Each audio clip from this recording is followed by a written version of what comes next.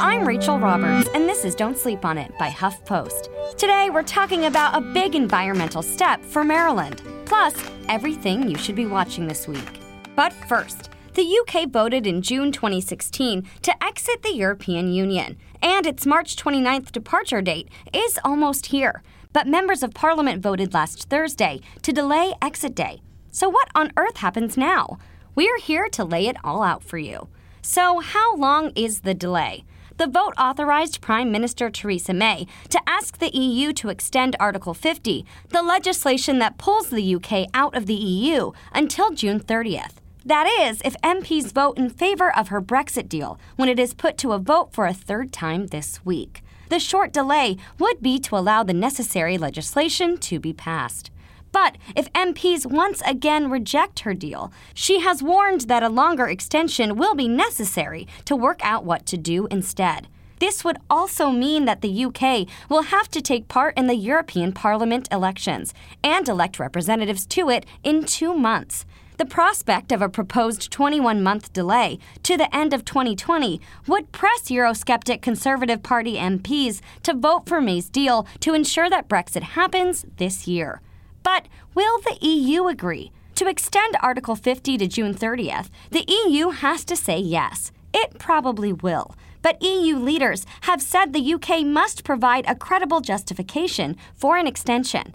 Brussels would like to know what the UK wants, and not just what it doesn't want.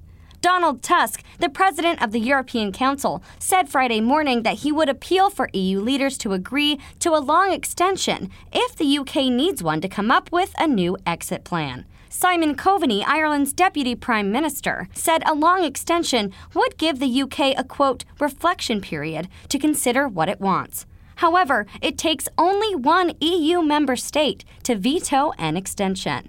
And not to mention, it is still unclear what the MPs actually want. So, what happens next? All of this has to be agreed upon very soon. A decision by Brussels to grant an extension would be made at the EU summit on Thursday, March 21st, this week. But if you're wondering if the UK could still leave the EU with no deal, the answer is yes. MPs voted against a no-deal exit last Wednesday evening, but that was only an expression of opinion and did not change the law. A no-deal exit remains the default outcome if an agreement between the UK and the EU is not signed by exit day, whenever that is, delay or not. And what about this talk of a second referendum? A significant number of MPs want a second referendum, or a people's vote, on the terms of an exit deal. But at the moment, not a majority of them. Last Thursday evening, MPs voted on an argument to consider a second referendum, but it was rejected, which makes it very unlikely unless Brexit is delayed by much longer, 21 months, for example. This is partly because there is not enough time for Parliament to legislate for a public vote on a deal before March 29th or June 30th. A long extension, however, could provide enough time for a people's vote. And finally, the least likely of all options, technically, the British government can unilaterally decide to cancel Brexit by revoking Article 50. It does not need the EU to agree. So now you're a Brexit expert. God save the Queen. And going back across the pond to American politics, Maryland could soon be the first state to completely ban polystyrene food containers. The State House of Delegates last week passed a measure to outlaw the disposable foam products, following up on a bill passed by the state Senate earlier this month. The legislation now heads to Governor Larry Hogan, although a spokesperson wouldn't say whether he'd sign it into law.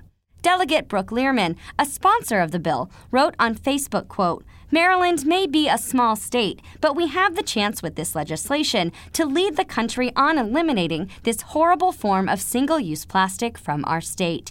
We have a duty to future generations to clean up the mess that has been made. This bill is an important step, unquote. Polystyrene foam cannot be recycled and can be detrimental to the environment, Learman pointed out. Studies also have linked polystyrene takeout containers with cancer. The legislation, if it becomes law, would give businesses a year to phase out the use of such materials and replace them with more eco-friendly alternatives. Similar policies have been crafted in several major cities, including New York City, which has become the largest U.S. jurisdiction to ban polystyrene food and beverage containers this year. And finally, here's everything you should be watching this week. HuffPost senior culture editor Todd Van Lulling recommends Shrill Season 1, which debuted on Hulu Friday. Shrill is about a 20-something woman, Annie, played by Saturday Night Live's Aidy Bryant, who lives in Portland, Oregon, and aspires to be a writer and find love, but has to deal with constant frustrations brought on by her weight. Mean-spirited people tease her. Well-meaning but clueless people don't know how to talk to her and awkwardly talk about her appearance. Through practice, though, Annie learns to love her body and believe in herself. Todd writes that Shrill is a fun show, ultimately carried by Bryant's charisma. The script is often shaky, but she sells every line she has. As it's rare for her not to be the focal point of a scene, most of the show at least rises to a pretty good level of quality. Todd warns, though, that ridiculously wacky characters make the stories often feel unbelievable and hard to get lost in. However, with 8 million views for the trailer on YouTube, people will be talking about this. Todd also recommends Netflix Season 3 of, you guessed it, Queer Eye, and he recommends the final season of the critically acclaimed comedy Catastrophe on Amazon Prime. Both debuted Friday. So now that you know what to watch, get to binging.